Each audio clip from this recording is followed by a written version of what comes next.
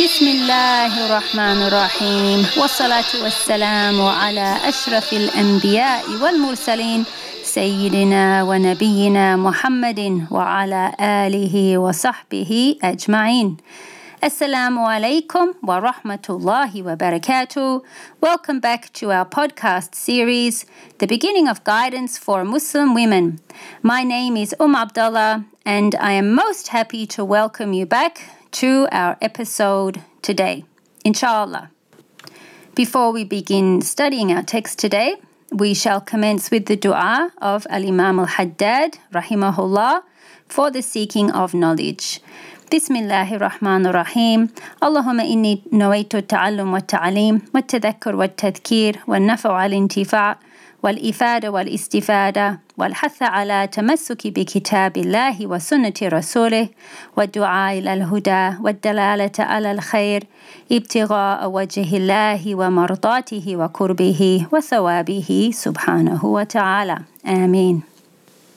Over the past few episodes, which have only been 3 to date, we have looked at why it's important for Muslim women to learn sacred knowledge.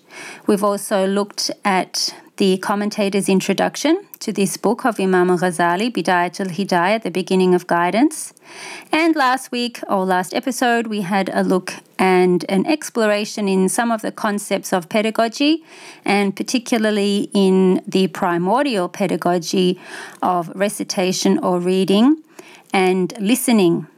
Today, inshallah, we will actually begin with the text, with the words of Imam al-Ghazali, and we will look at the first 4 words, as well as looking at a little bit of his biography. Imam al-Ghazali commences his book, as all scholars commence their book, with what is called the Basmalah.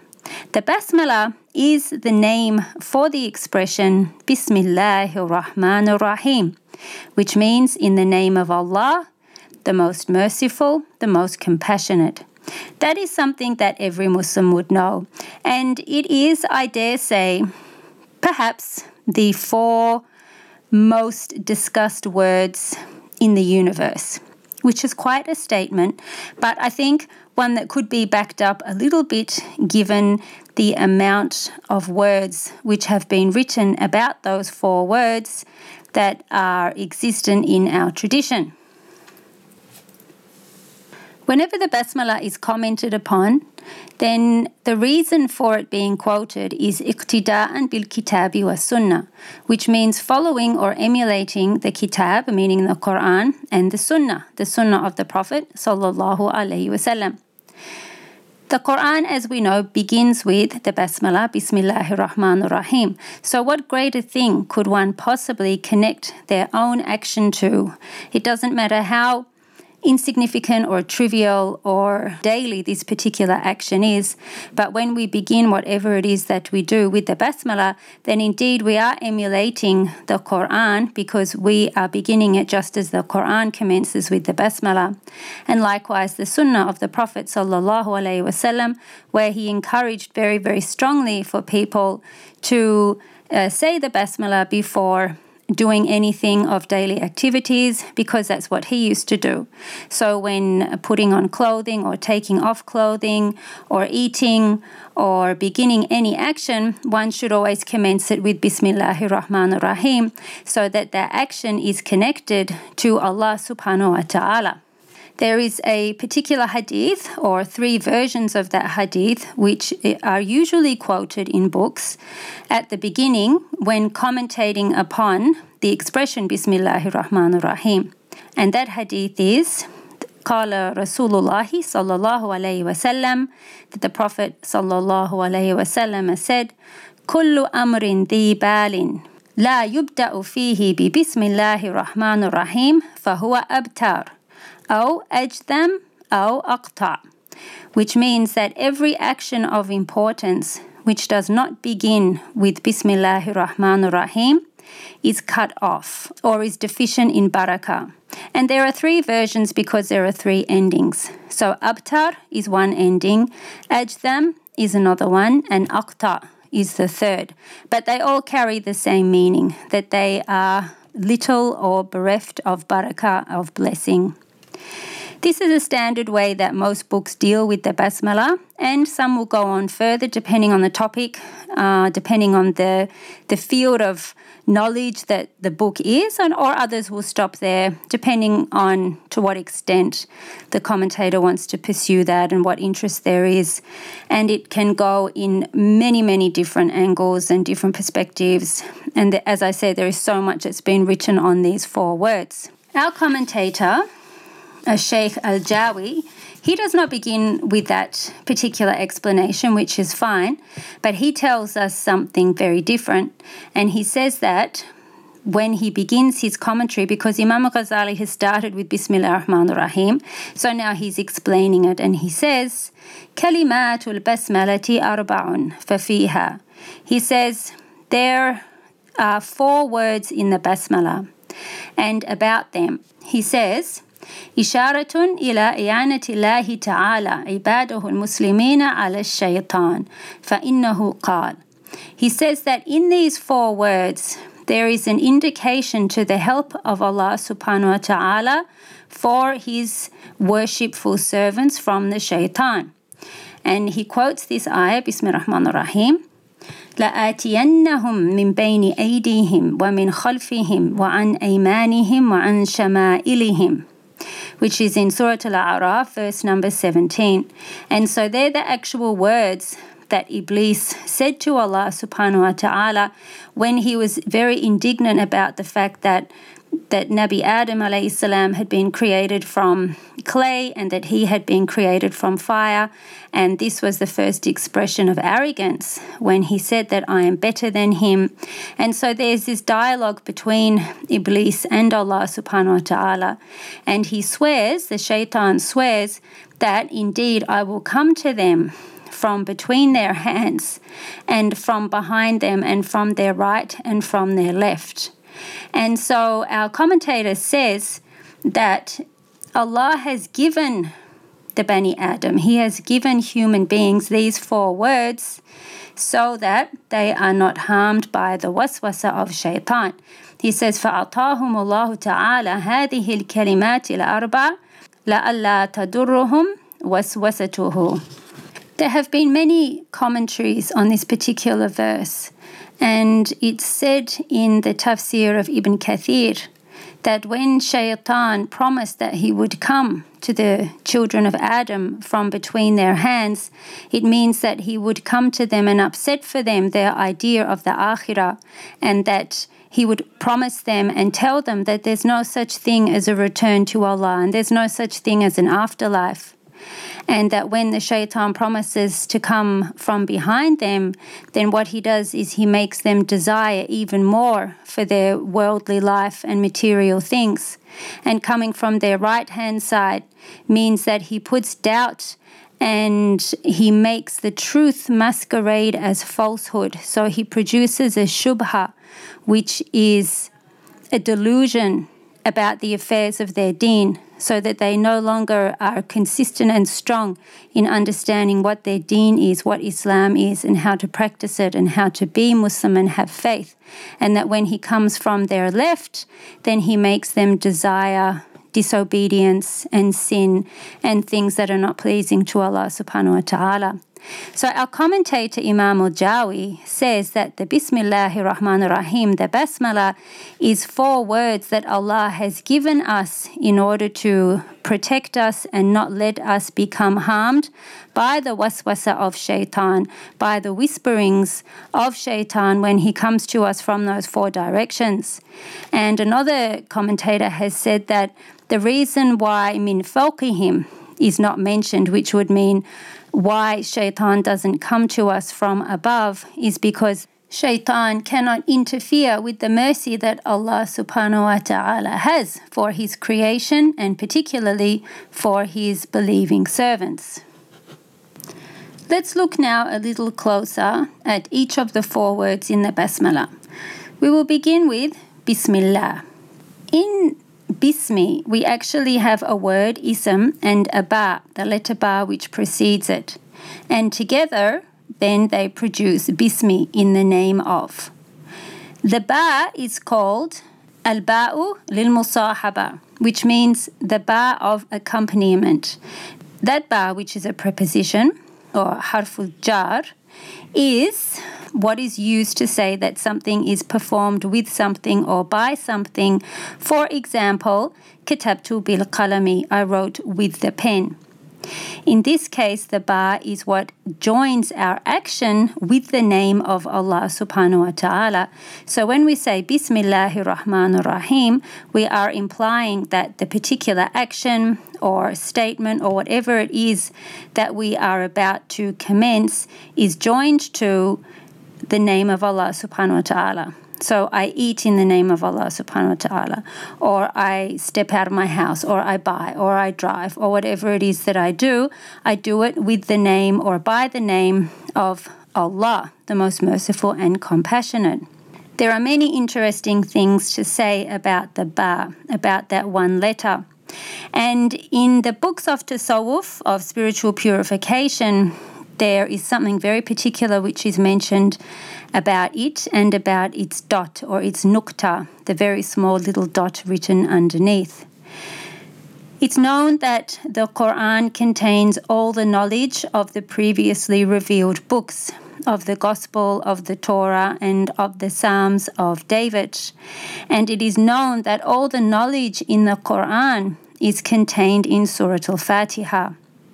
And all the knowledge of Surah Al-Fatiha is contained in the Basmalah. And the Sufis say that all the knowledge of the Basmalah is contained not just in the ba, but in the dot of the ba. The thing about the knowledge being contained in the ba, and of course this is metaphorical, is that it is by the ba that everything is connected to the name of Allah subhanahu wa ta'ala. So if it wasn't for that ba, then it wouldn't be possible to connect what it is that we're doing, our intention and our actions, with the most merciful. The dot under the ba is called the dot of Tawheed. Its name is al-ba'ul muwahhida, which is a play on the word muwahhada, because al-ba'ul muwahhada would mean the ba with one dot. But when we say al-ba'ul muwahhida, it means the ba of Tawheed, of monotheism. So we as Muslims are muwahhidun. We are people who declare and who believe in Tawheed, in the oneness of divine unity. So just as we are muwahhidun, then that ba is al-muwahhida. It is one. So to say that the dot is what contains Tawheed means that if it wasn't for that dot, then that letter could be something else. Because as we know, before the dots were put on Arabic letters, they were written with just the shape of the letter. And that letter, when it's joined to another letter or to a word at the beginning, that shape of it could easily take 2 dots on the top, which would make it a ta. Or it could take 3 dots on the top, which would make it a tha. Or it could take 1 dot on the top, which would make it a noon. Or it could take 2 dots underneath, which would make it a ya. However, the 1 dot underneath is what makes it a ba.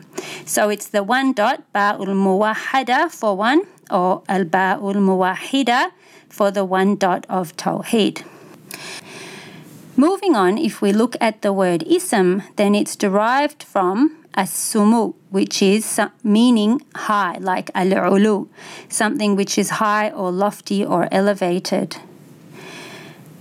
That's one particular take on it. Another example is that it comes from al-wasmi, which is to mean a sign. So there is some differences between the scholars as to whether ism is actually derived from a word which means high and lofty and noble, which would be befitting for Allah subhanahu wa ta'ala to have the highest and the most noble name, or does it actually come from the word al-wasmi, which means a sign for something, or an alama, an indication, or a particular linguistic designation for something.